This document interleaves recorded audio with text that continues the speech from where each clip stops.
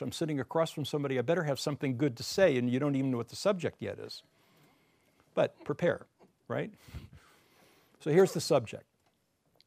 One of you is going to be the listener the first time around, and so what I'd like you to do is just decide on which one of you will listen the first time around. It should take you about 2 seconds. Okay, good.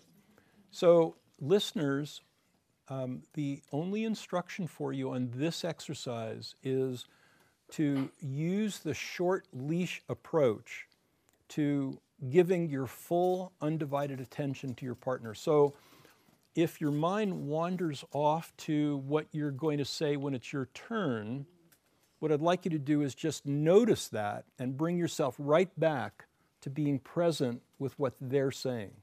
So your job is to give your full undivided attention to what they're saying, what their maybe what the emotional tone is, the state of their body. Really bring as much of your awareness as possible. The communicator is going to be talking about this.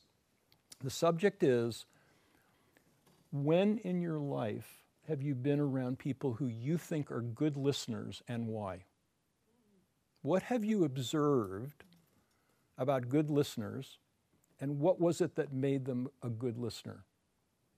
And you may have time for like 2 or 3 examples, or you may take the entire time to talk about one person.